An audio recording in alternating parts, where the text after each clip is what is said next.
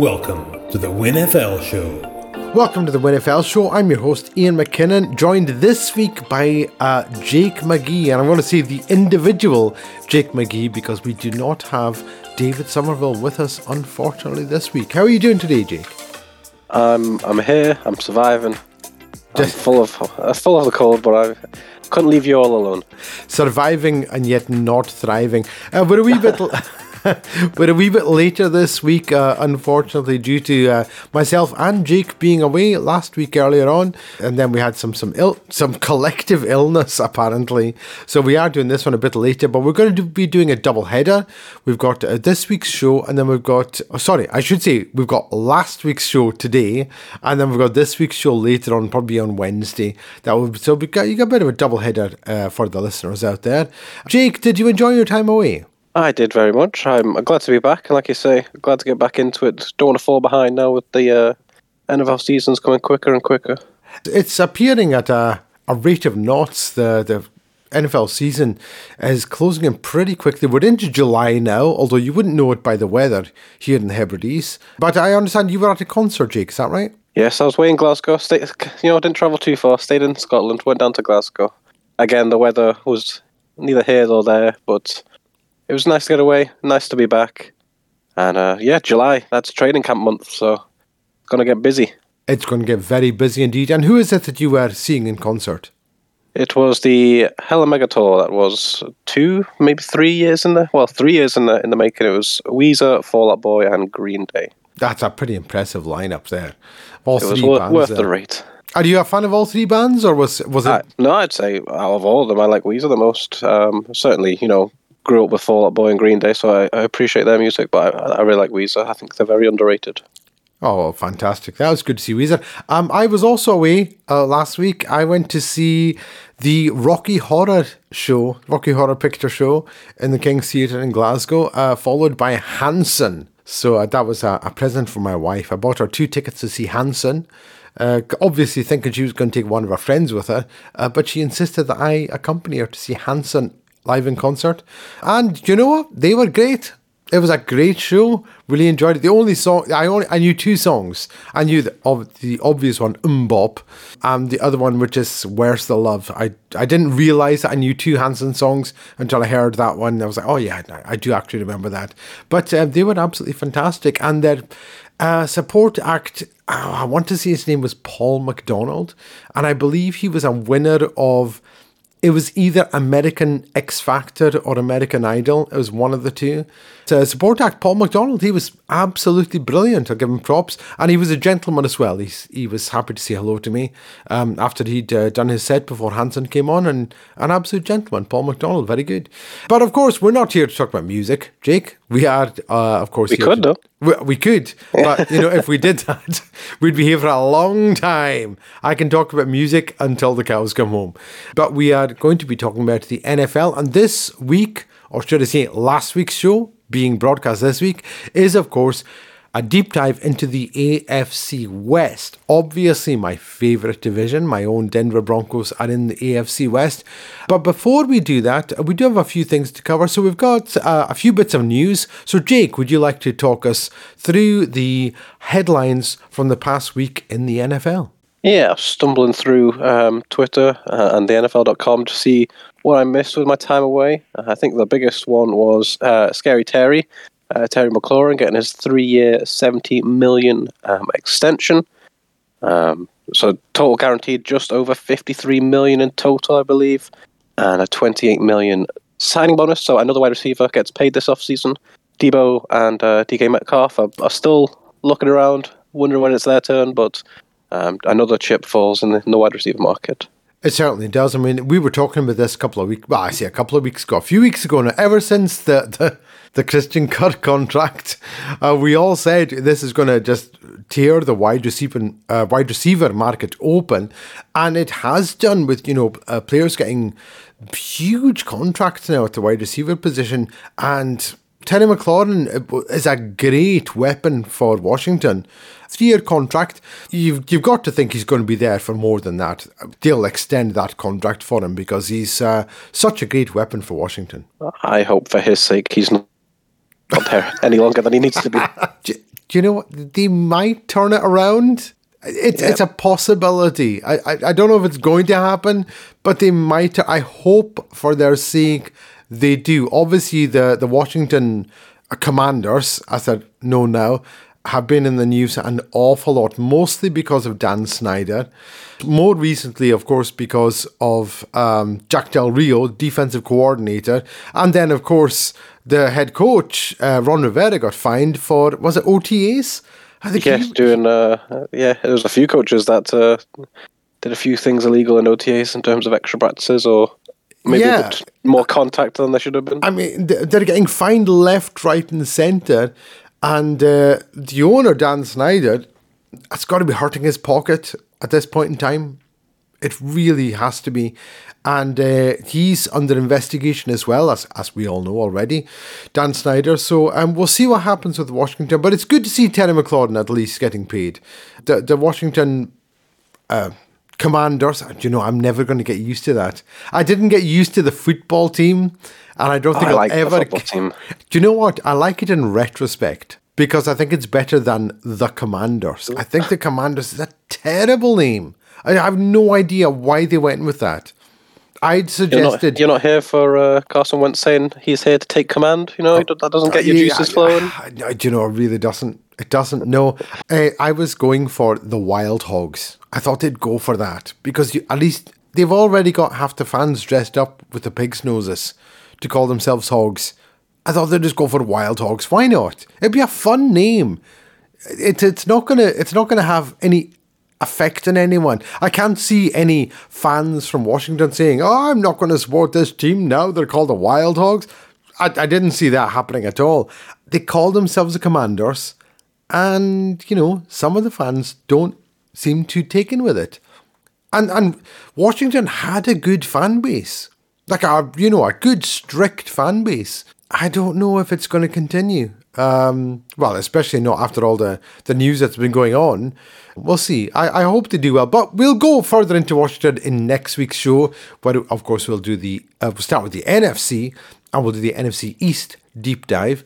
But before that, was there any other news around the league, Jake? I saw that Aqib Talib is joining Amazon's Thursday night football coverage, mainly for pre-game, halftime, and post-game, so not commentary, just on the desk and kind of adding his 2 pence.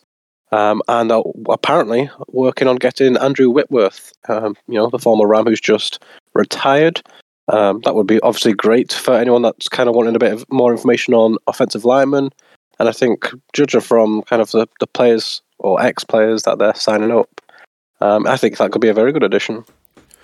Definitely. I mean, sometimes the players who didn't play what we would consider a glamour position, so not quarterback, wide receiver, running back. Sometimes it takes a player from these lesser known positions to give you a real insight into the way the game, the intricacies of the game.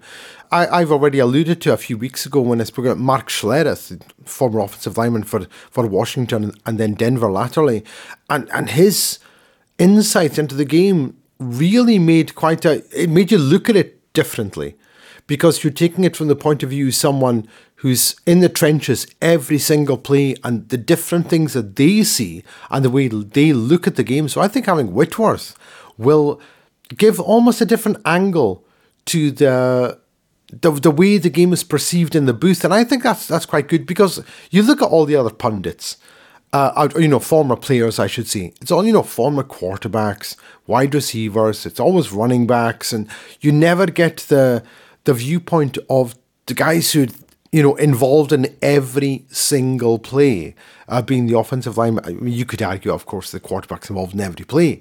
But I think it's very good to see that from a different perspective. I mean, what's your view on that, Jake? I think Whitworth would be great. I think, like you're saying there, I think it could really open doors. Tony Romo certainly wasn't the first ex-quarterback to be in the booth. But in modern times, because he's done so well, people are looking at Tom Brady. Drew Brees tried it. Phillip Rivers goes in from time to time. Like you said, if Whitworth goes in, gets a chance, opens the door then for more offensive linemen or even defensive linemen to kind of get their opinion on those kind of matters. So I think if he does get the chance, I hope he takes it with both hands. And you never know, we might be seeing more big men represented. we often forget about the offensive and defensive linemen on the teams. And we always say they don't get any love. They do on this show. The big guys get all the love on this show. And quite rightly so, because it's different for someone like a wide receiver. You know, when they look at, and again, right, I'm totally speculating here because I don't know what wide receivers do when they're studying playbooks. But I imagine you're told, you know, you run this route, that route, the next route, or you're blocking here, there, or there. Offensive linemen, just like the quarterback, need to know what everyone's doing on every single play. You've got to know not only what you're blocking, but where the person next to you is blocking. The guard has to know what the center's doing. He has to know what the tackle's doing. He has to know what the tight end's doing, the quarterback's doing, the running back's doing. And I think it's got to be a very cerebral process for these offensive linemen to play the game. We look at them often from a distance. You know, we're in the UK and we're looking at a sport thousands of miles away, and we can look at it and say, you know, it's as far as we're concerned, it's just a big, huge, fat guy. What's he doing? He's just pushing his weight on another big, huge, fat guy, and whoever's the biggest, heaviest, fastest, strongest is going to win the competition. And we often don't look at the intricacies. We don't look at the smaller parts where these linemen have to know exactly what every single person is doing, because yeah, they're saying, you know, the linebacker's coming in. He's going to hit the A gap. You've got to cover the A back gap. You've got to do that. But where's the centre going? He's doing this. Your tackle's pulling because it's a run play to this side. So these offensive linemen also have to read what the defense is doing at the same time. So they've got to know what their assignment is, as well as everyone else's assignment, and then react to what the defense is doing. Never mind if the quarterback's calling an audible, and then you've got to change everything up. I think it's going to be great. I really do. These guys who are in the trenches really make the biggest difference. I mean, we've said it time and time again on this show. Games are won and lost on the offensive and defensive lines. Whoever wins the line of scrimmage wins the game, wins the championship, however you want to look at it. And yeah, and Whitworth is one of the best to ever do it. So yeah, good for him. I'd like to see that. I think it'll be an insightful watch, I think, for Amazon Prime. So well done them. Yeah, like you say, it's just such a thankless task. You know, if a quarterback goes 65, 70%, they're crowned, you know, well, he's fantastic, he's in the prime of his life. If your left tackle goes, you know, 66%, 2/3, gets beat every third play, he's going to be hung out to dry very, very quickly. So it is just a thankless task. So we, on this show, will always give some love to the big men.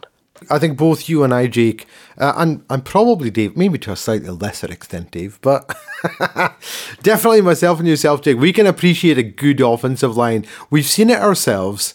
When a quarterback has a good offensive line, they look like world beaters. We said this about Carson Wentz back in 2017, was it? When he looked like he was going to be the front runner for MVP prior to his injury.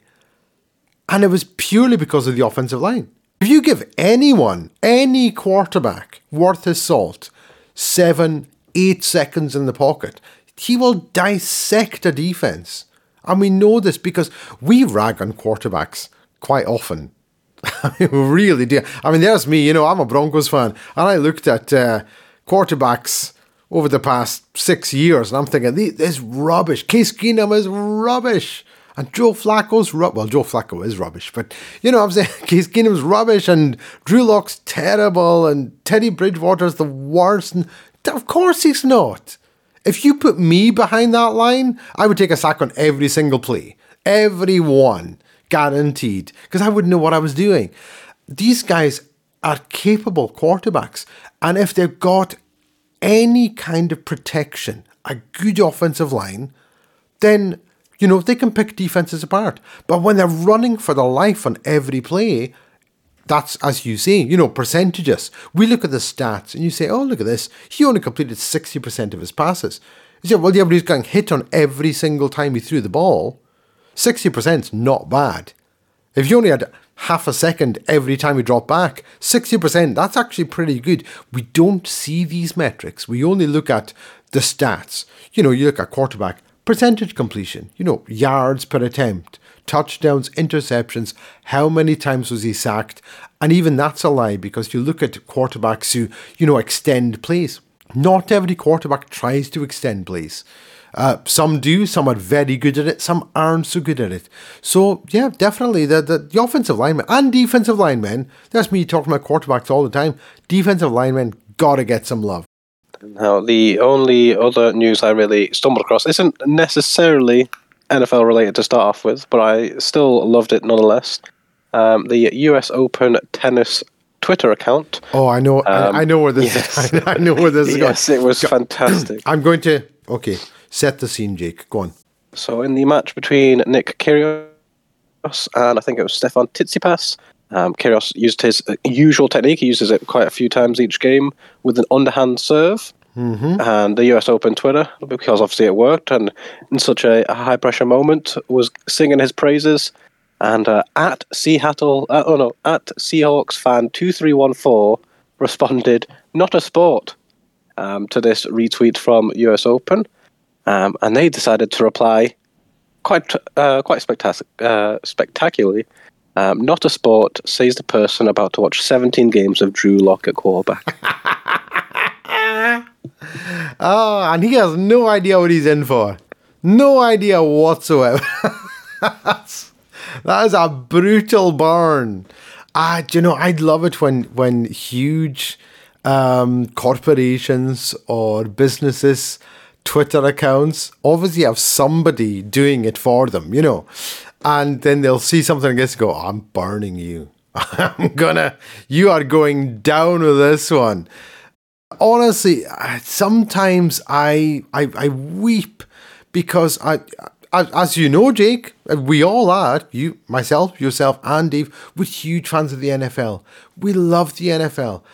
But occasionally, somebody, an NFL fan, and without sounding presumptuous here, or without trying to sound presumptuous, generally someone from the United States of America will comment on another sport and say this is nothing. And tennis is one of the largest sports on the planet. It's huge, right? So soccer is first. Football, association football, is the biggest sport in the world. We all know this. Second place, you have things like tennis. You've got cricket. You've got rugby. These sports are multinational sports. Unfortunately, American football is still generally confined to the United States. American football and baseball. Basketball, not so much. That's really sort of crossed the international boundary. It's played all over the world. Basketball. I'm not sure about ice hockey. I don't have any figures in front of me. But obviously Canada's huge with ice hockey. And I hate it when you see someone like... It's usually with American football or baseball where they try to what's the word I'm looking for? Denigrate another sport. And you're saying, do you know what? Tennis is huge. Tennis is massive. All over the entire planet is international tennis. And I thought, when I saw that tweet, I replied to it. I thought that was absolutely brilliant. And I love it when a multinational company or corporation, you can tell there was one person that day who was on Twitter who was just looking at that and went, "Oh, really? Is that what you think?" Right? And clearly he's either not a fan of the Seahawks or not a fan of Drew Lock. And he was like, "I'm going to show you, mate." And I'm guessing that's the particular person who tweeted that from the US Open Twitter account is from the States and not a Drew Lock fan or not a Seattle fan. I don't know where he or she is from, but absolutely hilarious. I loved that. Either way, the admin on the US Open tennis Twitter account, who I'm sure is listening, you are welcome on the podcast anytime, because we also don't like the Seahawks. Anytime anyone who doesn't like the Seahawks wants to come on this show, you are more than welcome at the WINFL Show. Hit us up on Twitter. Yes, very good. So, is that the end of the sort of news roundup there, Jake? Yes, that was the end of kind of the news that I could see on my travels back. Like I say, pretty quiet week. We're signing. More moves in the booth, and then just Twitter being Twitter. Unfortunately, we do have some sad news as well. We would have covered it earlier. As I say, last week, we've had to delay this show. But we were reporting last week about the death of a Baltimore Ravens player. And just as we were finishing our podcast, it was actually announced the death of Tony Siragusa, the former Ravens player, an incredible player and an absolutely integral part of that Ravens defense through the 2000s and, of course, the year 2000 when they went to the Super Bowl. Tony Siragusa, tragic death at the age of 55, and it was so sad. And, of course, he made his own appearances as a pundit, or should I say, as an analyst. And Tony Siragusa, just an absolute shame. Our thoughts and prayers go out to the family there, and we know deepest sympathies to the family of Tony Siragusa. And of course, I can't talk about Tony Siragusa without mentioning the fact that he actually starred in 4 episodes of the greatest television show ever made, in my opinion, The Sopranos. Tony Siragusa was in 4 episodes of that, and real sympathies to the family and friends of Tony Siragusa there. There was also another death, which was that of Marlon Briscoe. Now, Marlon Briscoe, not a name perhaps as famous as Tony Siragusa. He died at the age of 76. Marlon Briscoe was actually the very first black quarterback in the NFL, or the AFL, I should say. And Marlon Briscoe was an absolute, just a pioneer of the game. He was originally from Omaha, and he was drafted as a cornerback originally in 1968. And he was given a chance by the Denver Broncos. He was only 5'10". Of course, he was named the Magician, his name being Marlon. In his first game against the Boston Patriots, he was a reserve. And he almost completed a comeback. And he recorded his first start a very week later. Marlon Briscoe was just an absolute pioneer for black quarterbacks in the NFL. Prior to that, a lot of owners at the time, keep in mind this was a very, very different time to what we're living in just now. A lot of people and owners in the NFL did not think that people of African American descent were cerebral enough to play the quarterback position. They figured it was just too difficult for people to be able to do, and Marlon Briscoe proved everyone wrong. Unfortunately, after that, it took many, many years until black quarterbacks were considered a thing that just could be, accepted as the norm. You had other players, of course, like Warren Moon and Randall Cunningham through the 70s and 80s who just completely blew that out of the water. But Marlon Briscoe was the very first one. And R.I.P. Marlon Briscoe, and once again, our deep sympathies to him, his family, and his friends. And moving on, we are now going to be taking our deep dive this week into the AFC West. Now, I'm going to apologise to you in advance, Jake, because I'm going to be banging on about Denver Broncos in this. So I'll try not to talk too much, but we will look, of course, at the 4 teams in the AFC West, starting with the Kansas City Chiefs. Last year went 12-5. We then had the Las Vegas Raiders were 10-7. The Los Angeles Chargers were 9-8, and the Denver Broncos finished at the bottom at 7-10. But we're going to start with the Kansas City Chiefs. Obviously, they had the huge loss of Tyreek Hill. Now, some people seem to say that for some bizarre reason, that the loss of Tyreek Hill means that the Chiefs will either not win the division or will not even make the playoffs this year. And I, for one, don't think that's even a question. I think the Chiefs will still win the division. I think they will still make the playoffs. But, Tyreek Hill is a big loss to them, but they did get Juju Smith-Schuster. They did make some changes. They did lose both safeties. They lost Tyrann Mathieu, and of course they lost Daniel Sorensen as well. Was that both to the Saints? Yes. Both of them went to the Saints. So there you go. So the Chiefs are both safeties to the Saints. But Jake, give me your thoughts on the Kansas City Chiefs going into 2022. What do you think? Yeah, like you've kind of touched on there, I think Andy Reid and Patrick Mahomes will make the loss of Tyreek Hill look like a genius move. Like you mentioned there, they brought in Juju. They also brought in MVS, Valdez-Scantling from Green Bay. And then at the safety, they chose to sign Justin Reed from the Texans rather than keeping Tyrann Mathieu. They also brought in Ronald Jones, and I think it was Lonnie Johnson from the Texans as well. And it's certainly been busy. Based on the 2022 win projections, which is what I've kind of looked at for the AFC West, they have the hardest schedule in the NFL. So that's your kind of reward for coming first in the division. AFC West has a very tough matchup with the NFC West and the AFC South. So a lot of these teams do get to play the Jaguars and the Texans. So that's the positive. The bad thing is they all have to play the Rams. As for the Chiefs, really, the things that kind of stuck out to me, 4 of their first 7 games are on the road. They got an early Week 8 bye. And then post-bye, they do get to play the aforementioned Jags and the Texans. Also get to play the Seahawks. But they've got a really tough kind of stretch here. Week 11 to 14. 3 of the 4 games are on the road, which is the Chargers, the Bengals, and the Broncos. And the one of the home games in between is against the Rams. So it's hardly, welcome back home to Arrowhead. You're hosting the Rams.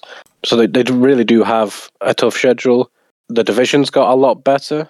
Their over-under is now sat at 10.5, so it's expecting them to drop off a little bit. But like you say, I still expect them to be there and thereabouts. It's just got a lot harder for them. It definitely has, but I think most of the Chiefs' problems last year came from the defensive side of the football. It certainly seemed to be that way. Patrick Mahomes was still doing his thing. He was still slinging the ball everywhere. They were still scoring points, but they seemed to not be able to get teams off the field defensively. Not that they allowed, like massive amounts of touchdowns or, huge scoring plays. It just seemed that it was almost like Patrick Mahomes and the offense didn't have as many opportunities to score. Now don't get me wrong, they still finished second in the division in scoring. They scored 480 points last year. But the problem was the defense. They just seemed to be letting teams do long drives on them, and which of course is what every team wants to do when you're playing an Andy Reid, Mahomes-led offense. Keep them off the field. They can't hurt you sitting on the bench. Run up your 8 and 9 minute drives. That's the way to do it. The defense did not seem to be able to stop people from doing this, converting third down time and time again. I think the Chiefs will not miss Tyreek Hill half as much as Tyreek Hill thinks they will. I don't know if you saw, Jake, Tyreek Hill was actually on I don't know if it was a podcast or a YouTube channel, but he suggested that Tua is more accurate than Patrick Mahomes is. Yeah, I've seen a few things he's been saying that's very interesting. I mean, and Tua is 10 times better than was it Matt Moore? Matt Moore? I think it was Matt Moore. Yeah, Matt Moore. He said, Mahomes has a stronger arm than Tua, but as far as accuracy goes, Tua's far more accurate. And I was sitting there watching that, thinking, I'm all for defending your guy, but nobody. It's like nobody believes you when you say that Tua is far more accurate than Patrick Mahomes is. No, I'm sorry. I don't buy it. Don't buy it at all. If he'd said Tua is tougher than Patrick Mahomes, I could buy that. If he said Tua is taller than Patrick Mahomes, possibly. I've no idea of the height of those guys. If he said he weighs more, yeah, maybe. Okay, I'll buy that. If he said Tua is more intelligent, has a higher IQ, he might do. I don't know. But to say that he's far more accurate when we've all seen Tua play and we've all seen Mahomes play, I'm sorry, I don't buy it. And I just think, you shouldn't have said that. I'm not sure. I don't think the Chiefs play the Dolphins this year, do they? I don't think so. Not as far as I'm aware. No, so I would think if that was the case, Patrick Mahomes would be saying, you want to see something? I'll show you accuracy. I don't know how anyone can possibly bet against Patrick Mahomes. Ever. I watch Patrick Mahomes play, and it's like, honestly, do you know what it's like? It's like watching Dan Marino in the 80s. You're terrified when this guy's on the ball. As an opposing team, you watch this guy play and you think he looks unstoppable. Now, obviously, there's been games where he's clearly not. But every time you're playing against him, you think, oh, why? Why does this guy keep doing this? I'll never forget the game, and I think it was in Mahomes' second season, or his first starting season, where they were playing the Broncos, and Von Miller was chasing Patrick Mahomes all over the backfield. It was relentless.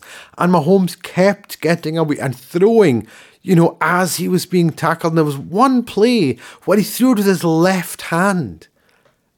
How do you do that? The guy's literally, you got Von Miller draped over him, and as he's going to the ground, he swaps the ball from his right hand to his left hand, and then throws the ball with his left hand for a first down. Are you thinking, right, behave yourself, Patrick. Stop it. Don't like it. Just because he's so good. I love Patrick Mahomes. I hate the fact that he plays with Kansas City because it's a division rival. But he is...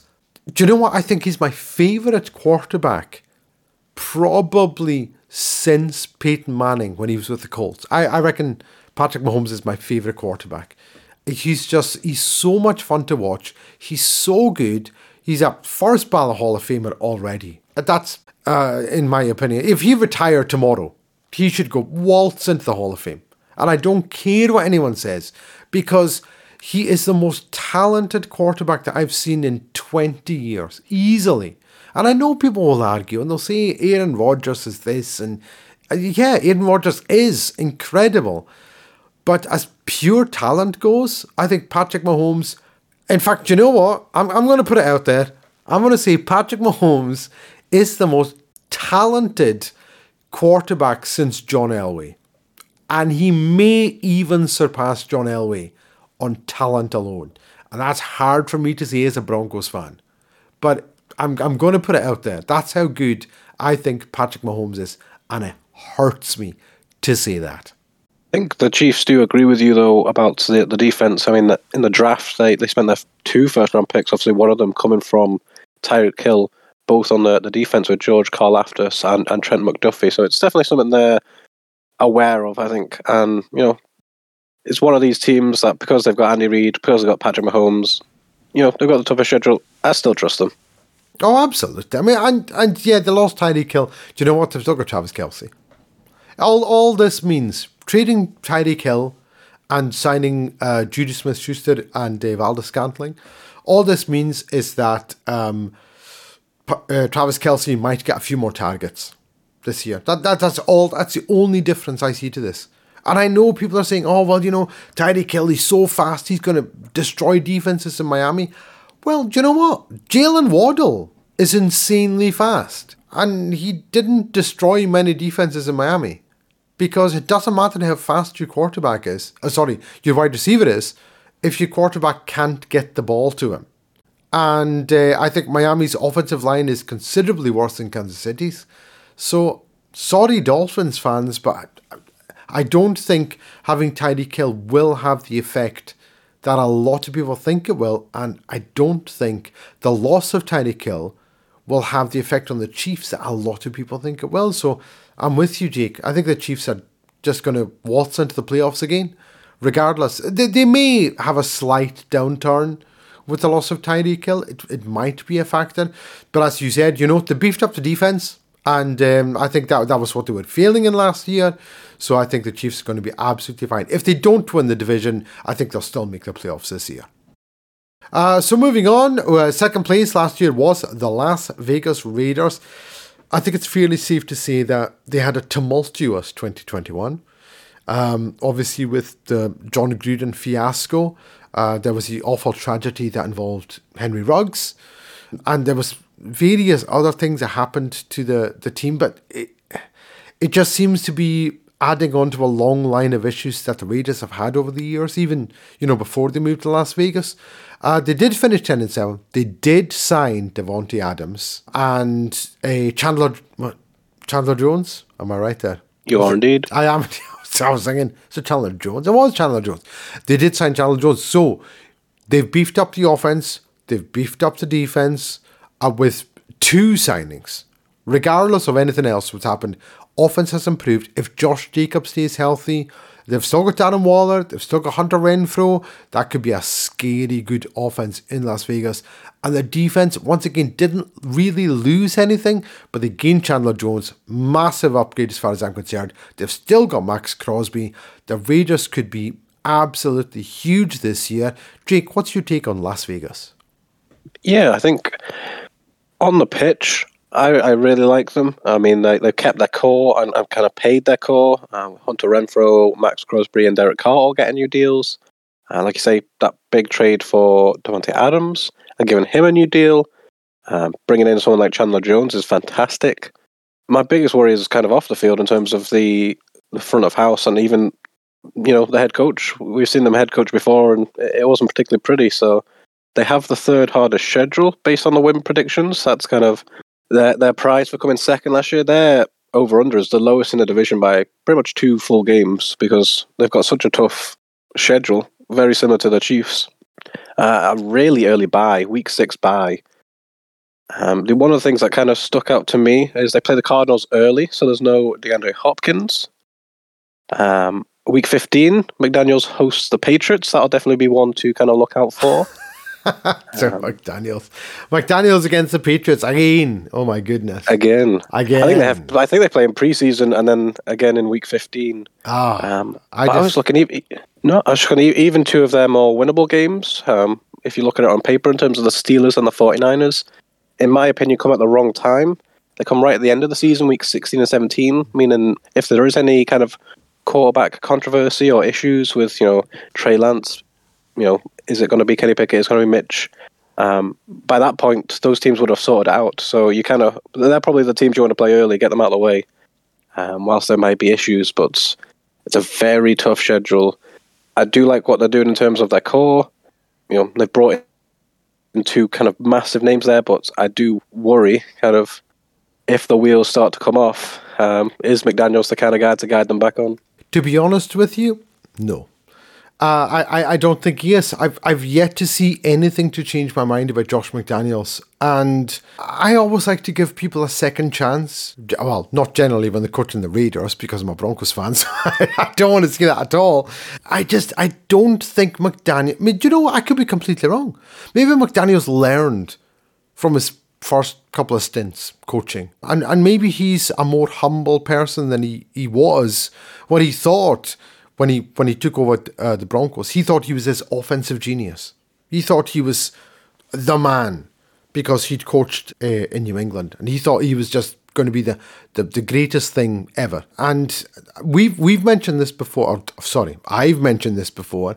When Mike Shanahan was the coach of the Denver Broncos, and he stepped down following, I think it was an 8-8 season, or 9-7 season. Mike Shanahan, who I think we can all agree is, or at least was, an absolute offensive genius, said in his leaving sort of statement to the Broncos, and he said, I don't know who the next guy is going to be.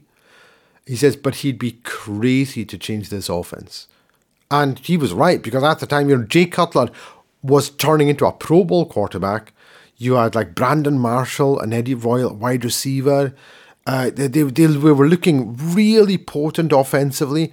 And the first thing Josh McDaniels did when he came into Denver was trade Jay Cutler for Kyle Orton.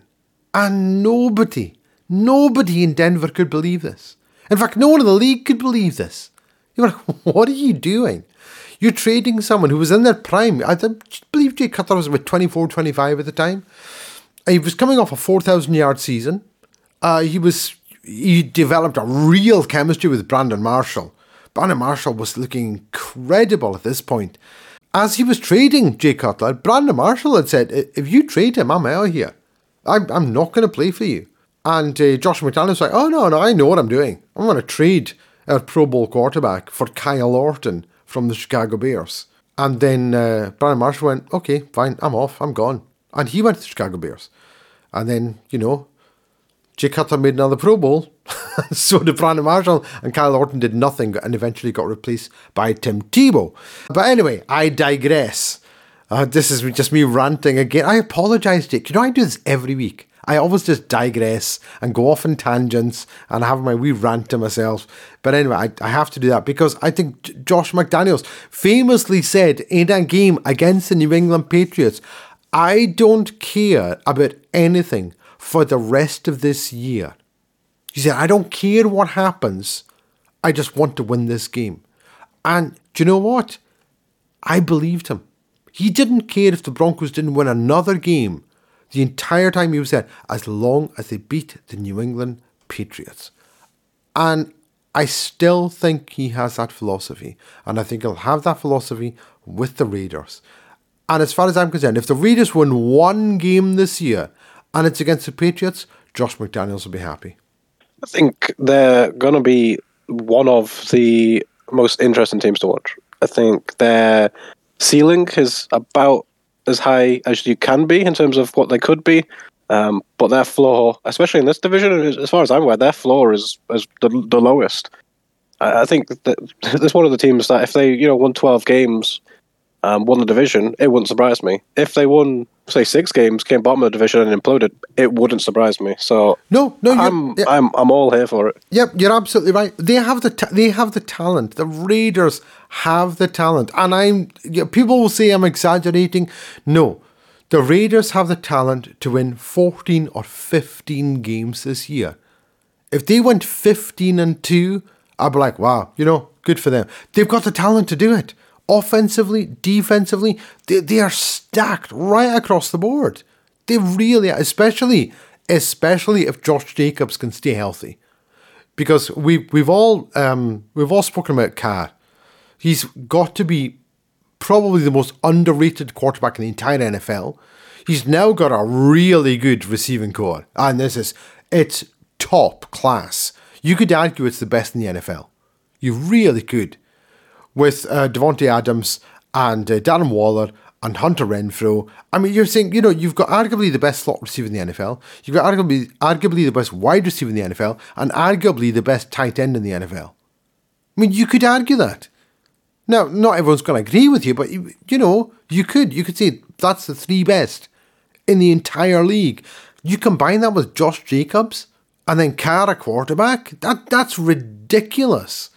And then what they've done on the defensive side of the ball, they already have Max Crosby. He's a monster. And then you sign Chandler Jones, and the secondary is stacked. The linebackers are good. They could win 15 games this year. I don't think they will. I don't think they will, purely because of Josh McDaniels. I think he will do something that will just tear this team apart. I've got them finishing 10-7. But I would not, as you say, Jake, I would not be surprised if they win the division. And I would not be surprised if they win 5 games. It won't surprise me at all, purely because it's the Raiders, and I think the Raiders just have so many internal problems. I don't think they're over the Gruden thing. It sounds kind of silly to say that, but I think there's still an underlying issue that they need to just sort of clean out. It might take them another year or 2 to do that. But yeah, I'm with you. They could win the division, they could be bottom of the division. That's what I've got for the Raiders this year. So moving on, we then have the Los Angeles Chargers. Last year, they were 9-8. Justin Herbert, of course, was an absolute sensation. I mean, we all saw that. And in the off-season, they went and signed one Khalil Mack on the defensive side of the ball to go across from Joey Bosa. The Chargers are looking very strong indeed going into this year. We'll see. They've been, again, one of those teams where you look at them on paper and say they can beat every single team in the NFL. It's just a case of whether or not they do. So, Jake, what have you got for the Los Angeles Chargers going into 2022? Well, the good news in terms of, because they finished 3rd, even in this division, was, ridiculous interdivision games. They're playing the NFC West. They've managed to avoid a top 10 hardest schedule based on this year's win predictions. So that is some good news. Week 5, they play the Browns, which I'm going to take an estimate or a guess that Jacoby Brissett will be the quarterback at that point, because even if the NFL are nice, it's probably going to be 6 games, I would imagine. Yeah. So I've kind of wrote that down that could be an easy win. They play the Falcons. They get to obviously play the AFC South. But their last 3 games are just brutal. They play at the Colts on Monday Night Football, then technically home against the Rams, but they share a stadium and it's definitely going to be more Ram-sided. And then they finish at Denver. So it's a brutal last 3 games. They'll certainly want to have, the playoffs wrapped up by that point, I would imagine. They got a Week 8 bye. But in terms of what they've done, their defense is just flat out ridiculous. I mean, they've brought in JC Jackson, Cal Van Noy, Bryce Callahan, not forgetting, a certain Khalil Mack. The defense from top to bottom, I was looking at the depth chart, oh, wow, they've got such a great D-line. That's fantastic. Oh, I really like their linebacking core. And then you look at their secondary, and it's probably one of the best secondaries in the league. And you're just thinking, where's the weakness? It's certainly going to make this division a lot easier for them when they can actually rely on a defense while still having, obviously, a great quarterback and a good offense. So I'm very confident about the Chargers. I'm pretty sure when we spoke, I rated the Chargers higher than most. I'm all in on the Chargers. I'm looking forward to watching them play. I'm looking forward to watching that defense play. Going back to last year, only 2 games last year, the defense held their opponents under 20 points. But on the flip side of that, on only 3 occasions did their offense score less than 20 points. They're one of those teams. They're so polarizing because you look at the talent level and you think, oh my goodness, and Justin Herbert is just playing. If he continues on his trajectory from his first 2 seasons, this guy is going to be an unbelievable quarterback for the next decade. And they've got loads of talent, offensively and defensively. As you mentioned, the defense. The Chargers, do you know what? Just like the Raiders, they could win 14, 15 games this year. Or 6 or 7, because it's so hard. And in this division, when you're playing the Chiefs twice, the Raiders twice, the Broncos twice, that's really, really difficult. That could be potentially 6 losses or 6 wins. And it's difficult to see, is it going to be 3-3 in the division? There's no way to tell. I think the Chargers are, on paper, one of the best teams in the NFL. I think they might have a top 6, top 7 roster for talent in the league. If they can translate that into wins, they should be in the postseason next year. Now, I've already said this. I firmly believe that 3 of the 4 teams in the AFC West will make the postseason. It could be all 4. That's a stretch. I don't think it's going to happen. But I firmly believe 3, and I think the Chargers are a real shot of being there in the postseason next year. I think it's all going to come down to how does Justin Herbert react on his 3rd season, because the defense has improved. Offensively, there's been improvement, but it's been incremental. It's not been huge strides like they made in the defense. The defensive leap they've made has been just gigantic. So I think that the defense will be really good for the Chargers. I hope that Justin Herbert does improve, continue to improve the way he's been doing. If he does, I believe he broke Dan Marino's record for the most touchdowns in a player's first 2 seasons. Most touchdown passes, I should say, in a quarterback's first 2 seasons. And I don't see him slowing down at any point, barring injuries, of course. If the offensive line gets banged up or something, he could be under more pressure. But yeah, I think Justin Herbert could be really good. I think the Chargers could be really good. And although you've alluded, Jake, as you say, the strength of schedule, particularly that ending schedule, that's really difficult. What do you see those last few games were? At Colts on Monday Night Football, home technically against the Rams, and then at Denver. Yeah. So, the Colts, that's going to be brutal. The Rams game, I think you're right there. Although it's technically a home game, the Rams are the more popular team in Los Angeles, so there'll probably be more Rams fans there than actual Chargers fans. At Denver, we'll need to wait and see on that one, see how the Broncos do. But yeah, it's still tough. Playing in Denver is always going to be tough, regardless of how good or bad the Broncos are, purely because of the elevation. Altitude sickness is a real thing.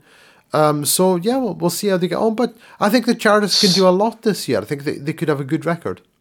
Yeah, that's my biggest worry for the Chargers, is in the division, you've got Denver, Mile High, you've got Kansas City with Arrowhead, and you've even got the Raiders with, the Black Hole. They don't have a home field advantage, or as much as a home field advantage as other teams, and that, in especially division games, can certainly play a complete, that could, swing the game. So they're certainly going to need LA fans to turn up and give them the support. I mean, they've got an exciting team, so there's no reason not to.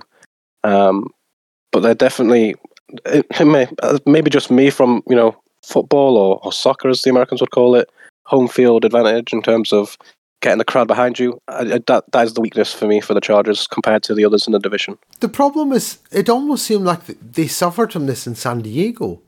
They never really had big crowds, or sorry, I should say big home crowds. So there was obviously a lot of travelling, away support that were out. What's the term? Out voluming? That's not right. What is it? Out shouting, out screaming. The home fans, and that's not what you want. You want to be quiet when you're in offense. You want to be loud when the other team's on offense. That's what you want. It's been hard for the Chargers for many years, but I think, do you know what? I think if they get a few, especially if they do well early in the season, I think if they get a few wins under their belt, start to look like a proper playoff team. Obviously, depending on what the Rams do.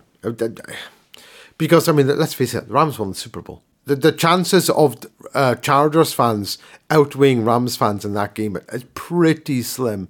But you know what? If the Chargers actually do perform to their talent level, and by that point they've won 13 games, the Rams have only won 8, then, maybe the Chargers will have a home field advantage, but it'll be difficult. I hope to see Herbert doing well at least, and that defense looks scary. Khalil Mack, and I've seen people on Twitter saying, he's in his 30s, he's not the same guy he used to be.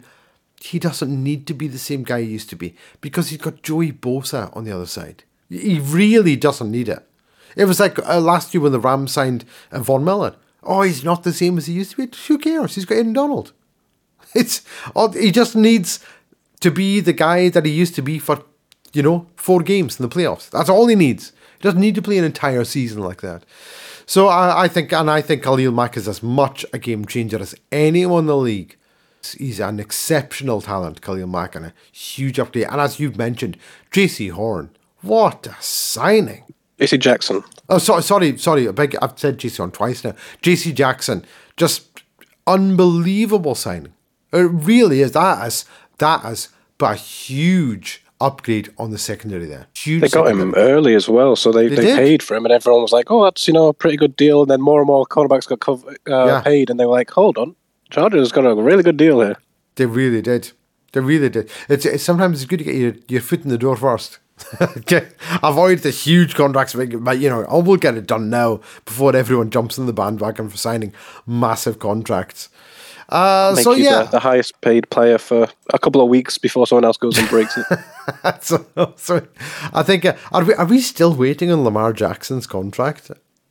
Oh yeah, I think we'll be waiting a while for that. I think I'm just trying to think, how much is that going to be? And I think, do you remember the other week there when Dave was talking about Justin Jefferson with the Vikings? And then something came out on Twitter about the possible future contracts for Justin Jefferson. And they were like, there was only like $1 billion. And I went, what? Crazy. Yes, he's worth twice as much as Mahomes. Yes. I'm not sure he's worth twice as much as Mahomes, but you know what? But with all the other wide receiver contracts that have been thrown about, Justin Jefferson's going to be sitting going, I cannot wait until his third year. His third year is finished. And like, yep, I'm going to be commanding huge money. And quite right. Good for him. So moving on to the final team in our AFC West deep dive, we do come to the Denver Broncos. Last year, they finished 7-10, bottom of the AFC West. Of course, we do have to talk about the massive trade that was made when they signed Russell Wilson. In exchange, they gave up Drew Lock, they gave up Noah Fant, they gave up Shelby Harris, still a gut punch, and some draft picks as well for Russell Wilson. But the Broncos did legitimately look like a team a franchise quarterback away from being a legitimate playoff contender. They went out and did that. Of course, that was thanks to the new general manager that they got in place there. They did, of course, also get rid of Vic Fangio and Pat Shurmur. I've never been happier that anyone has been fired as when Pat Shurmur got fired from the Denver Broncos. But Jake, before I go off on a 10-minute talk about this, can you give me your thoughts on the 2022 Denver Broncos? Yeah, they've got a favourable schedule compared to the rest of the division, thanks to coming bottom last year. I mean, they start at Seattle, they have the Texans in week 2, they get to play the Jets, obviously play the Jags in London. I think they've got a week 9 bye after the Jags game. They get to play the Panthers in week 12, but after that, week 13 to the end of the season, at Ravens, home to the Chiefs, home to the Cardinals. I mean, I think that's week 16, so the Cardinals probably have imploded by that point. But then at Rams, at Chiefs, and the end with home against the Chargers. It's just a brutal end. So I really hope for your sake they got off to a hot start. And like I say, they play some relatively easy teams early on, so they should hopefully rack up some wins nice and early, get a bit of confidence, and then you never know, if things are clicking and there's a high confidence, these tougher games don't look as tough then. That's quite a stretch to end the season. Yeah, that's, really I was looking at it and I was like, at what point does it get better? And I was like, I suppose the Cardinals, weeks, I think it's like 15 or 16, I was like, Cardinals point probably imploded, but so that's as good as it gets. That's a rough end of the season, it really is. I was looking at the Broncos, and now, as everyone will already know, I'm a huge Broncos fan. That's who I am. I'm going to go and see them actually play the Jaguars in London on October 30th? Yeah, October 30th. I'll be going down to see the Broncos take on the Jacksonville Jaguars. I'm looking forward to that. Last year, defensively, the Broncos were the third best in the division. They allowed 322 points. Third in the conference, beg your pardon. Third in the conference defensively. Offensively, they were one of the worst in the conference. But that's talking about points. Now, here we go. I hope you should make yourself comfortable now, Jake. And I'll give myself a second, and I'll take a small drink here. So, the Denver Broncos signing Russell Wilson many, many weeks ago, in fact, I think it was the second or third week when we started this podcast, we were talking about the Broncos hadn't signed a quarterback at this point. And we were talking about possible free agents, possible signings. There was rumours about Aaron Rodgers. There was rumours about Deshaun Watson. And there was rumours about Russell Wilson. And I had said, if all the off-field nonsense went away, my first choice would be Deshaun Watson. Now, obviously, that off-field nonsense didn't go away. In fact, it's very much still in play as we speak. That's still going on. And then I'd said, if that didn't happen, my second choice would be Russell Wilson over Aaron Rodgers. Now, that was sort of a twofold reason. First of all, obviously, to do with age. Russell Wilson is 6 years younger than Aaron Rodgers. So you just assume by extrapolation that you'll get a few more years out of your quarterback from that age.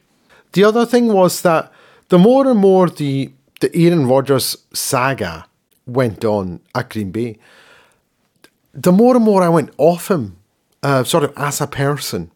And I didn't really like it. It sounds like a silly thing to say. But, I was watching interviews with him, and I think it was on the Pat McAfee show, and I saw some stuff on NFL.com, and the way he was talking, and I thought, what? I don't like Aaron Rodgers as a person. Now, I'm the first to hold up my hands and say Aaron Rodgers is one of the most talented quarterbacks to ever play the game. First ballot Hall of Fame. When he retires, straight in. But there was things, the way he was seeing things and the way he was reacting to certain things, I was like, he is so much of a diva. It was just doing my box in. So I thought I would rather have Russell Wilson on my team. Because people say, Russell Wilson, he's really boring. He's a boring guy. He's a nerd. He's cheesy. He's corny. I don't care. I don't care about any of that. I really don't care.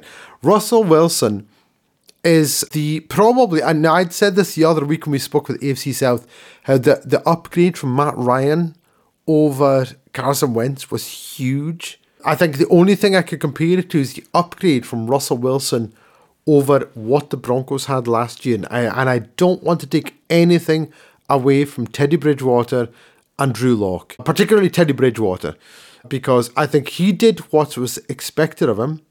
And I don't blame anything that went wrong with the Broncos offense last year on either of the quarterbacks, because to my mind, it was all Pat Shurmur's offense. His play calling was absolutely abominable. And I watched a video a couple of days ago, and I forget who it was, and I want to say it was a guy called Mile High Mario, but I could be mistaken. It was on the That's Good Sports with Brandon Perna and Will Keys, and he was talking about how Shurmur had actually drawn up plays where Jerry Jeudy, who, by the way, did not have a single touchdown reception last year, he was drawing up plays that would not let Jerry Jeudy run routes past 10 yards. Now, I want to put this into perspective for anyone who's listening to this. Jerry Jeudy, coming out of college, and still today, this will be his third year in the league, is considered one of the best route runners in the entire league. Like one of the best to gain separation. And the offensive coordinator is telling him, I don't want you to run any routes past 10 yards. And you think, why would you do this? And when I heard this, I was like, what? That makes no sense. But then you watch the Broncos games, and you're like, well, that kind of explains why every time the Broncos were in 3rd and 10, and 3rd and 11, and 3rd and 12, which, by the way, they were a lot of 3rd and 10s, 11, 12, and 15. It was relentless 3rd and longs. The passes were always going 7 or 8 yards. Like every single time. And I think there was actually a joke. I don't know if it was Andrew Mason on Twitter who'd said, do you know what? I guarantee if the Broncos had 4th and inches, Pat Shurmur would draw up a play that was to throw the ball behind the line of scrimmage. It seemed every single time they were in 3rd and whatever, the play call was always behind the line to gain the first down. Every single time. Now, I could be remembering this wrong. I could be, but I don't think I am, because I have vivid memories of screaming at my television saying, it's 3rd and 10. Why are you throwing a 3-yard slant route? Why isn't it a 10-yard slant route? Or it's 3rd and 5. Why are you throwing a 1-yard screen pass? Throw it 5 yards to do something, anything to get you to get a first down. And the Broncos were considered. There was actually a thing where they were talking about Vic Fangio last year went for it on 4th down like twice as much as anyone else. It's like, yeah, there's a reason for that. They were always in 4th down because they never, ever converted a 3rd down because they were constantly short by 1 or 2 yards. It was ridiculous. I couldn't believe it. And I'm sitting there going, why does this man have a job in the NFL? Because you have to say to yourself, honestly, Jake, I want to put it to you, right? If you're the offensive coordinator for the New Orleans Saints, your team, right? This is, well, do you know what? We'll throw back to last year. And then your man, Peyton, comes up to you and says, right, Jake, it's 3rd and 5. We need 5 yards. What are we going to call here? Should we run a 2-yard slant? What would you say, Jake? What would you say to that? 2-yard slant on 3rd and 5. What do you reckon?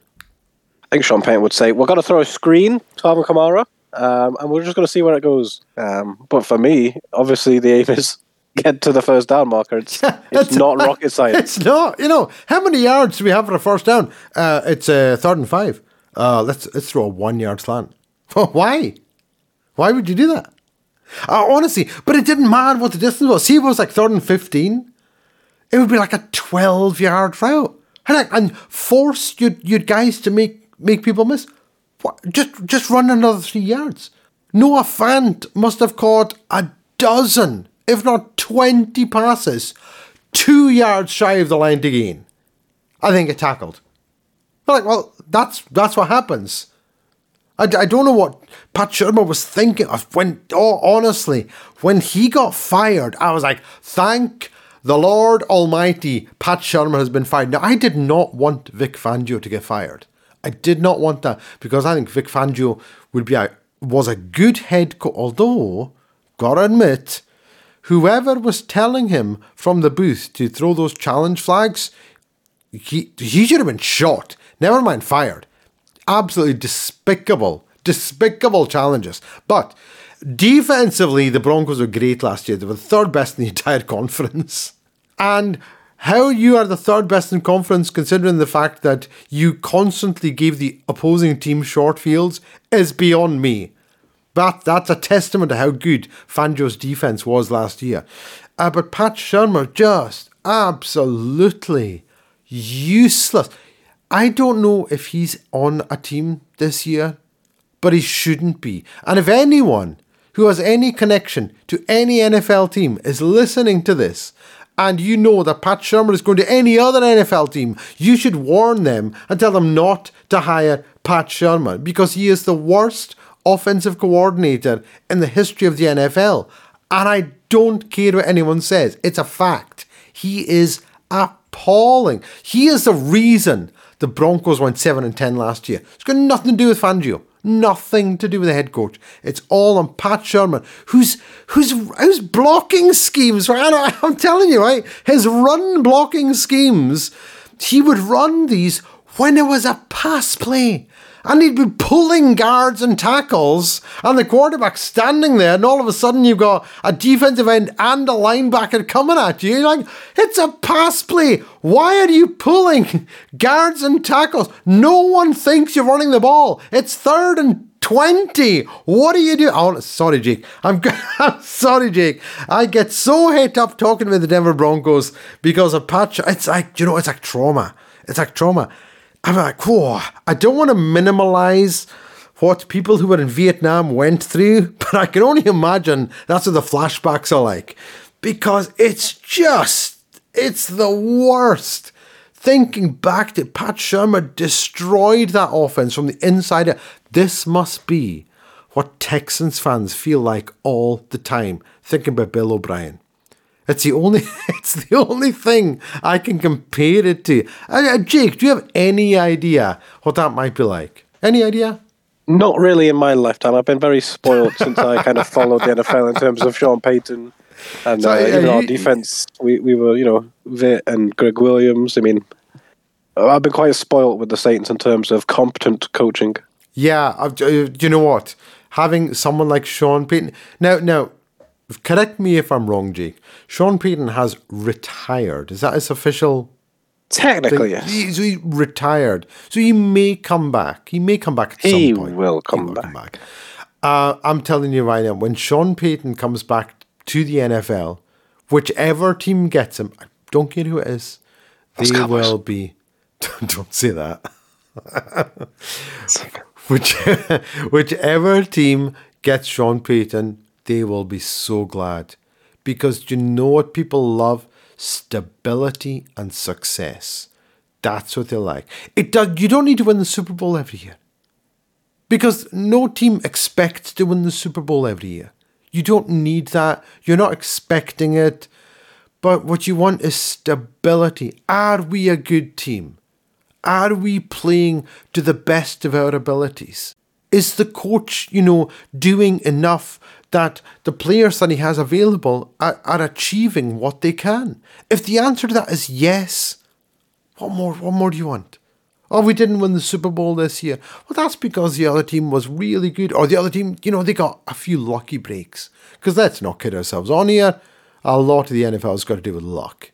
An awful lot of it. As a Saints fan, Jake, you know what I'm talking about. When the other team wins because of a lucky break, yeah, exactly. Happens like 3 or 4 times in a row. Yeah, exactly. I'm not gonna bring up your own flashback. That's here. my PTSD. Yeah, that's yours. The best that you can hope for in the NFL, and let's be honest here, in any sport, is that you do your best, and if things happen to go your way, then you win. I mean, that's it. That's sport in a nutshell. I can't remember who it was who said, it's better to be lucky than be good. That's fair. Because every team needs luck. Every single team needs luck. And when we're talking about luck, we're not talking about huge, that this play changed the game and that call changed the game. And quite often that is the case. But sometimes it's the tiniest things that makes a difference. But if you do your job, as Bill Belichick there, do your job, win 7 Super Bowls. Oh, good for you. And then you've got someone like Sean Payton there, you do your job, didn't get the lucky breaks, didn't win 7 Super Bowls, but every single one of those players can hold their head up high and say, I had a fantastic career, I won loads of games, a bunch of them are going into the Hall of Fame. And we all know that. That's what's going to happen. And that's what you want, stability at the coaching position. It's not even stability, it's competence. Just a competent coach. Someone who has any idea of how the game is played. And it boggles the mind sometimes that, here's me and you, Jake, and, we'll include Dave in this. We're 3 guys who are on the other side of the Atlantic, having never, ever had any capacity to coach any facet of a game of American football, and probably never will, in our entire lives. And yet, we're second-guessing what an offensive coordinator or a defensive coordinator is doing. How is that even possible? Do you remember, we spoke about the other week there, when the Jets run the cover nobody against the Raiders in the last play of the game on 4th and 20. I thought, let's just not cover anyone. I said, how can you think that's a good idea? How? And then I'm watching, as I say, the Broncos games, and I'm going, it's 3rd and 9. You've run a 4-yard slant on 3rd and 9? Why not run a 9-yard slant? What's the difference? It's 5 yards. Get the first down. And then when your team's in front by 3 with 2 minutes to go, and they drop back, kneel down. Take a knee. All you need to do is take a knee and you win the game. And they're trying to throw the ball or they're trying to run it out wide. Just kneel down. Do you not know what you need to do to win? In fact, if you're up by 14 with 6 minutes to go, take a knee. Kneel 3 times. Punt. There you go. They get the ball, score touchdown. Who cares? Kneel 3 times, game's over. There you are. That's it. You've won. It doesn't matter. You can run 40 seconds with each kneel down. If you're up by 14 with 6 minutes to go, take a knee every time. That's it. The chances of them getting an onside kick are really, really slim. We all know that, especially these days. Chance of a team recovering an onside kick are virtually nothing. If they recover an onside kick and then march on the field and score another touchdown, you deserve to lose. So just take a knee. Stop throwing passes. I mean, remember, oh my God, you remember the Falcons-Patriots Super Bowl, and I was screaming at the television. Now, Kyle Shanahan. Right. I'm a big fan of Kyle Shanahan, It's the Shanahan tree. Offensive minds. That guy knows more about offense than I will ever know if I live to be 150 years old. But even I know that when you're in field goal range on the 20-yard line with whatever it was, 3 minutes to go and an 8-point lead, you take 3 knees and then you kick it. That's what you do. Why are you passing? Holding play, fumble, holding, fumble, interceptions. Take a knee. Just take a knee. That's all you need to do.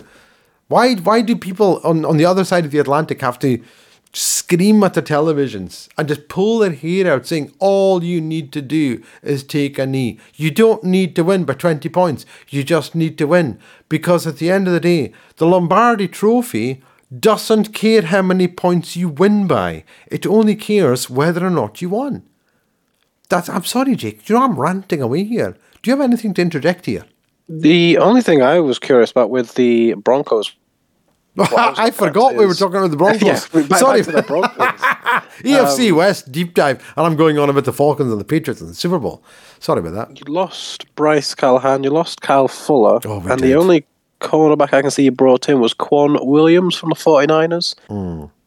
Depth of the cornerback, besides obviously Pat Surtain, is maybe a bit worrying for that division that they're in. It's slightly suspect. Kyle Fuller I wasn't too worried about, but Bryce Callahan I was. To me, he was injured last year, but Bryce Callahan is one of the best slot corners in the NFL. So I was a little bit upset when they lost him. I need to sort of reserve judgment on the defense this year. I still think we have the best safety tandem in the NFL with Justin Simmons and Kareem Jackson. Got Randy Gregory as well now. We got Randy Gregory in. We lost Shelby Harris. That was hard to take, but I think Randy Gregory... DJ Jones, I think, came in for that as well, DT. Yeah, and we also... from the 49ers as well. We also got, the rookie last year, Baron Browning, I think his name was. Fantastic rookie last year. We'll get Josie Jewell back from injury. He was huge the year before, was playing like a superstar in 2021 before he got injured. So we'll get him back. I'm not too worried about the defense. I think we should be okay. Do you know what? I say we should be okay. We've got 2 games against the Chiefs, 2 against the Raiders, 2 against the Chargers. That could be 0-6. We'll see. That was my final take really on the Broncos in terms of they've obviously got the most favourable schedule in the division. They've certainly got games that they should be winning, but the real test will be how they fare in the division game. So if they go 3-3, I'm very confident then the Broncos are going to be positive going towards the playoffs. If they go, like you say, 0-6, 1-5, then you're kind of asking for trouble. Oh yeah, if the Broncos can split their games against the division, they'll do well. This is probably the toughest division in the entire NFL, talent-wise. I think it's going to be really, really difficult to beat any of these teams once, let alone twice. But I say that for all the teams. The Chiefs could go 3-3 in division. The Raiders could, Chargers could, Broncos could. It's going to be really, really tough. Anything could happen in this division. So we'll need to wait and see what happens with that. I should probably end our AFC West deep dive right there because I'll carry on going on another tangent. So I'll stop it there. So that's the AFC West. We should probably look to our next segment, Jake. What do you think? The old classic. It's the old classic, and it is, of course, Random Stats.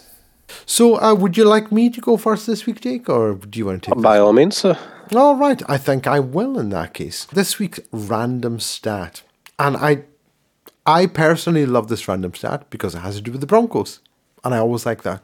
But this has an extra special random stat this week because this actually concerns an individual who, with any good fortune, we will actually have as a guest on the podcast in the next couple of weeks.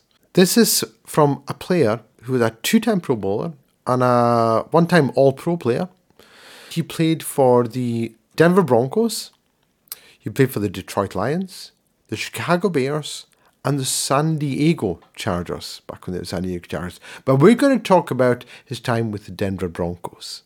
In 1995, that's what we're going to talk about. In 1995, one Glenn Milburn set an NFL record. And that NFL record still stands today. And it's the most all-purpose yards in a single game in the history of the NFL.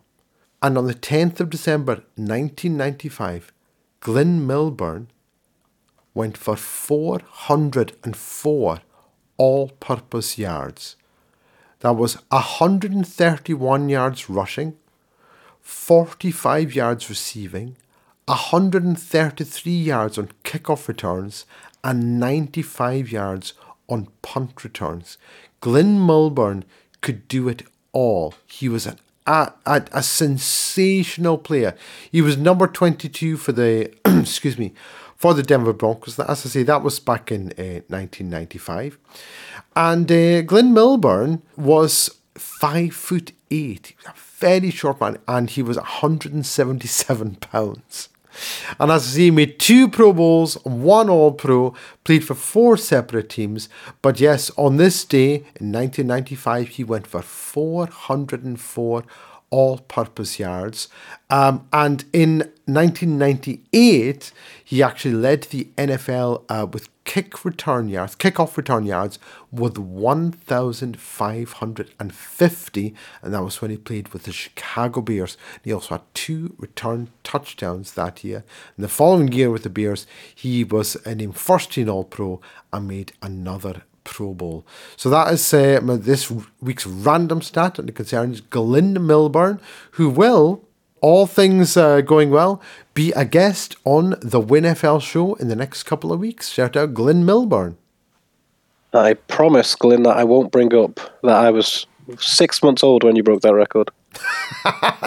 I will not bring that up to him. That might offend him. That offends me. I can't remember that. How can you possibly be 6 months old? I was just a wee pup. Oh my goodness. So what's your random stat this week, Jake? Well, I was looking through some of my previous random stats, and I spoke about sacks and consistency. I was talking then about Cameron Jordan. Yes. But I stumbled across a ridiculous stat that I had to double-check was correct because I, quite frankly, didn't believe it. There is only one team in the NFL history to lead the league in sacks for 5 straight seasons. They are one of 4 all-time to have 50 sacks in 5 straight seasons, but they are the only ones to lead the league in 5 straight seasons. Would you like to have a gander? I'll take a guess. And I'm going to say the Minnesota Vikings, because I remember guys like Chris Dolman and John Randall and the other guy whose name I don't remember, who Purple people ears, who set an NFL record in sacks. But Chris Dolman, number 56, he was a scary guy. I'm going to say the Minnesota Vikings, which would have been the sort of mid to late 90s. Minnesota Vikings? It's not the Vikings. I mean, there's so many good defenses to choose from. What if I told you it's a current team? And it's the Pittsburgh Steelers. Behave yourself. Yes, that's exactly when I saw that. I was like, that can't be right. No, I don't believe you. But 2017, 2018, 2019, 2020, and 2021, they led the league in sacks for 5 straight years. Right. And I want to know... No, hang on. Right. So, you're telling me that out of the, Miami Dolphins killer bees, Dallas's doomsday defense, the Steelers steel curtain, the orange crush, the purple people eaters, and all those great the giants of the Bears of the 80s, the Giants of the 80s and early 90s. None of those teams led the league in sacks 5 straight years. The problem is, you mentioned a lot of those teams, they kind of overlap, so they would have been eaten themselves. Whereas the old Steelers at the moment. I mean, the biggest coincidence of them all is what happened in 2017. TJ Watt is what happened in 2017. Oh. I mean, they've got Cam Hayward. I mean, they've got, many people contribute to it. But it's certainly no coincidence that since 2017, they've led the league in sacks. And that was the year that they drafted TJ Watt. So like I say, they're off. Sorry. So since TJ Watt came into the league, the Steelers have led the league in sacks every year. Yep. God damn it. He's a good omen. Like I say, there are one of 4 all-time to have 50-plus sacks in 5 straight seasons. Obviously, that's just since the sacks metric has been in place. But yeah, 5 straight years, will they make it 6? They'll certainly be trying, and I'm sure TJ Watt will be a big part of it. But yeah, I had to double-check that because I thought there's no way it's true. But TJ Watt, Cam Hayward, the Steelers defense, Mike Tomlin, they are serious. Do you remember when we were covering the AFC North a couple of weeks ago, and I was talking about how Mike Tomlin will always find a way to win, and that the Steelers are one of the most consistent franchises? I think you've just proved that with that stat. They always find a way. What is it about certain franchises that, through decades seem to have like a consistently good one side of the ball? Do you know what I mean? It's like the Steelers have always been about defense. And same with the Chicago Bears. Every year the Bears have been successful. It's always because they had a great defense. It's never been because they're like, a light out offense. I wonder why that is. There's got to be a reason for that. I don't know. It's got to be something in the water in Pittsburgh that causes great defenses. I was looking at a thing on, was it Twitter? I think it was Twitter. And they were talking about the top 10 quarterbacks of all time. Again, it's always the same arguments. Top 10 quarterbacks of all time. And someone had put in Teddy Bradshaw. Now, you already know I don't like Teddy Bradshaw. And I was thinking, Teddy Bradshaw wasn't a great quarterback. And I think I'd replied to someone saying, he's never top 10. Like, in no universe. Someone says, he won 4 Super Bowls. I was like, well, no, he was the quarterback in 4 Super Bowl winning teams. Those Super Bowls were won by a defense. I don't think anybody would argue with that. Although the person I was talking to clearly did. But yeah, I mean, the Pittsburgh Steelers have always been a team about defense. You go right back to the 60s there, and it was always defense. They've never been a team that has sort of, gone to the Super Bowl or won a Super Bowl because of their offense. It's always been about defense. And it's got to be something in there. Or I wonder if it's just because, good defensive players coming out of college have went, I want to play for Pittsburgh. Blue-collar town.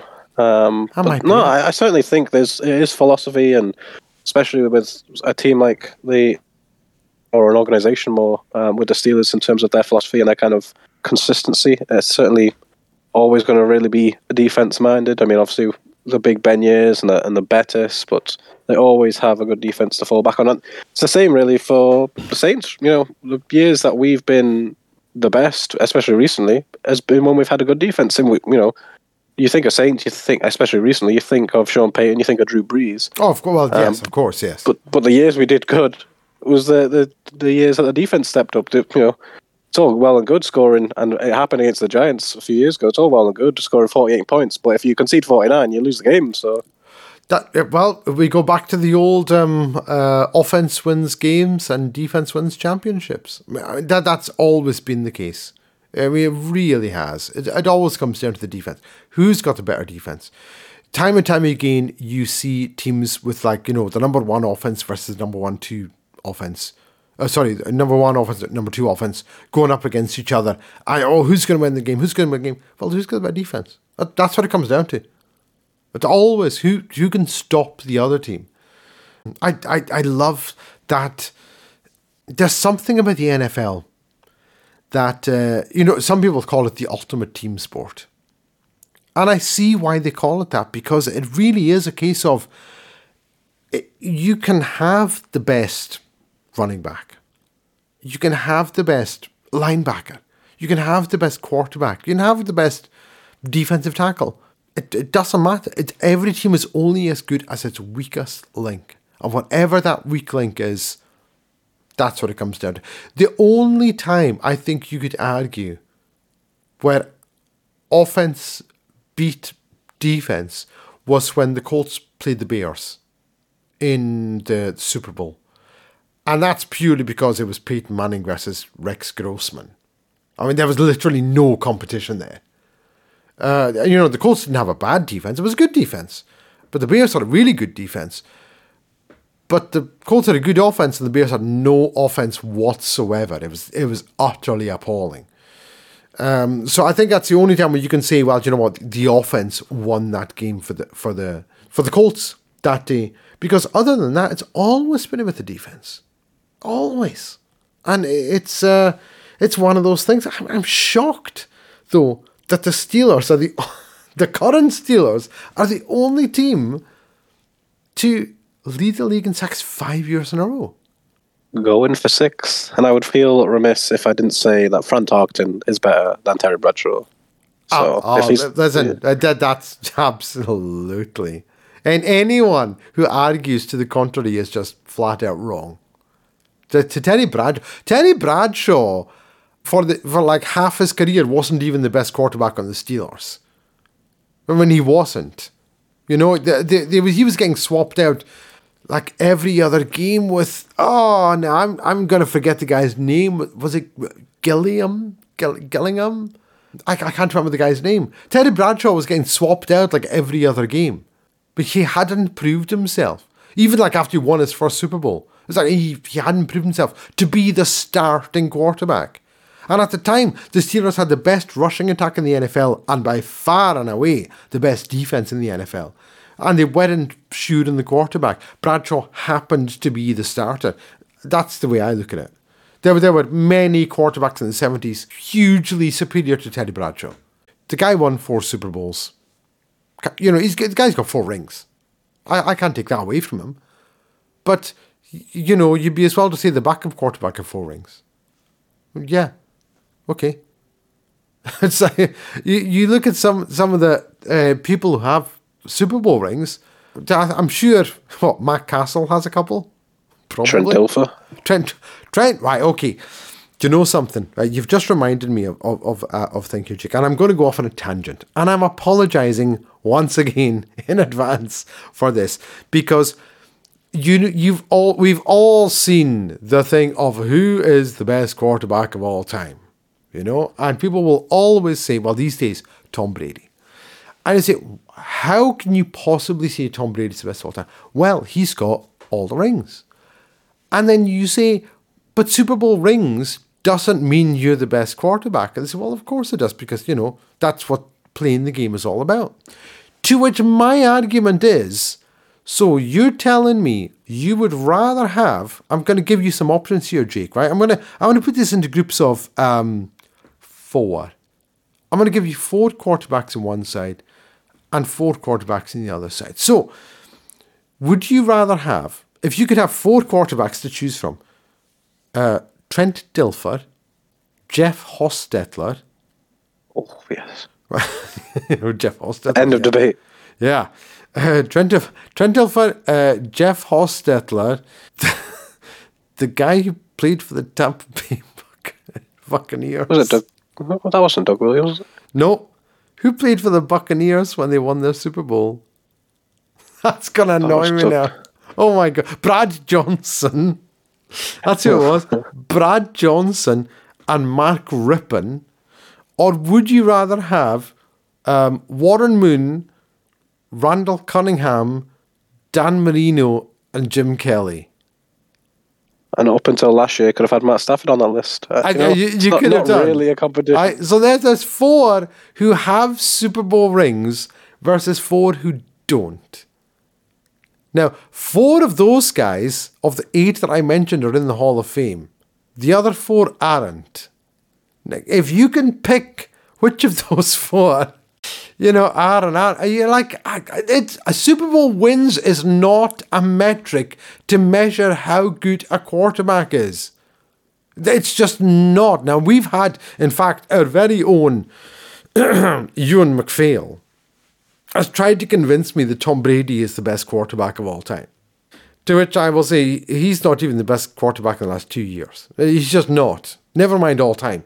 Because he's just not. Now, some people will argue with you that Joe Montana is the best quarterback of all time.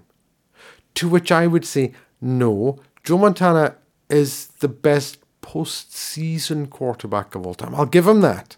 His record in the postseason is stupid. He never threw an interception in a Super Bowl. I think he threw, 2 interceptions in his entire postseason career. It's ridiculous. But there is a reason that Bill Walsh, who many people consider to be the greatest coaching mind of all time, definitely the greatest offensive coaching mind of all time, tried to sell half of his team, including Joe Montana, in order to draft John Elway. Because Joe Montana just wasn't that good. He was in the perfect position for a quarterback. Now, I'm not saying Joe Montana wasn't a good quarterback. Of course he was a good quarterback. Otherwise, he wouldn't have been on Bill Walsh's team. But Bill Walsh was like, you know, selling house and home to get John Elway onto the 49ers. And he couldn't do it. He was offering everything to get John Elway. Couldn't do it. Couldn't get the deal done. He was going to trade Joe Montana. You take Joe Montana and half a dozen other players. I want John Elway. In the same vein that if Peyton Manning had been drafted by Bill Belichick, the Patriots would have won 10 straight Super Bowls. I have no doubt in my mind that would have happened. That's how much better Peyton Manning is than Tom Brady. Behave yourself. Anyone who thinks Brady is better than Peyton Manning is just kidding themselves. They are flat out wrong. Peyton Manning was infinitely superior to Tom Brady. Still is. But Bill Belichick's team and schemes enabled Tom Brady to win 6 Super Bowls.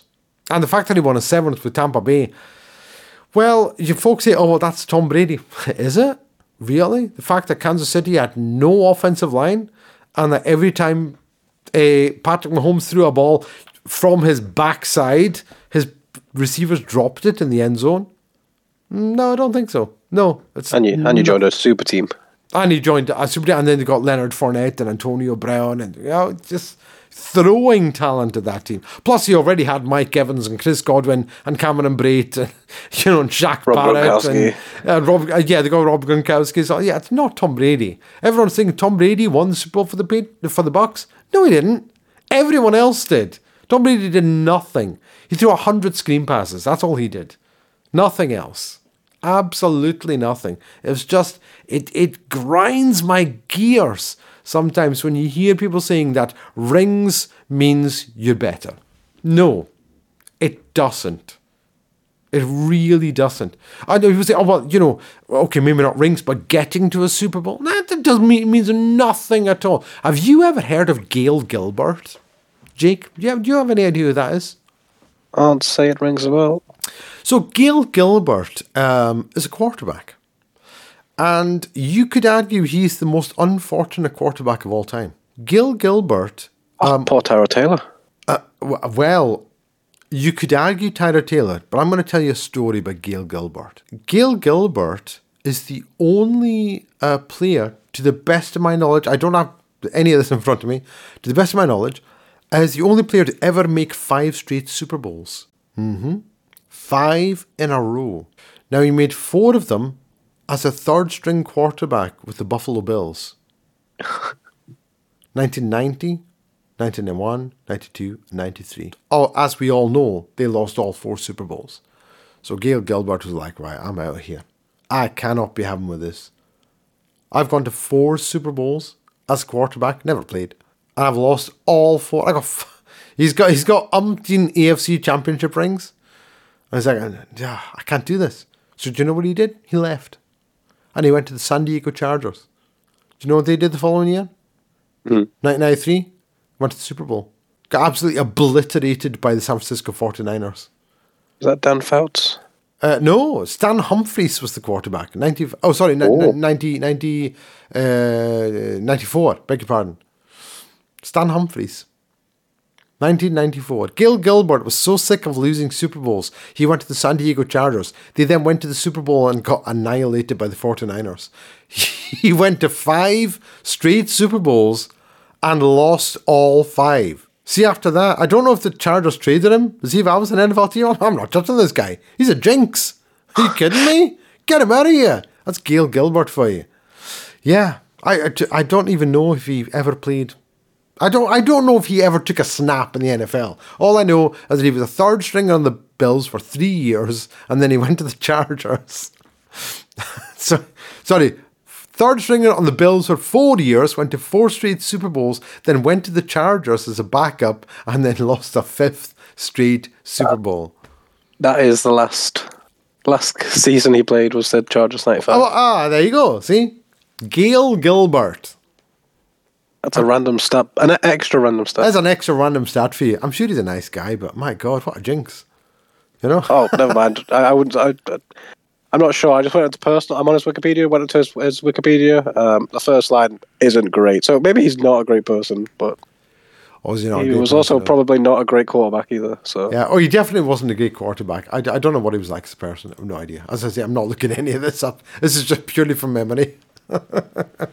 Anyway, I suppose, Jake, we should finish it off with that. We've kind of missed Dave this week, haven't we? It's not the same. I tried to keep, keep some focus on the Rams, obviously, with them playing the NFC West.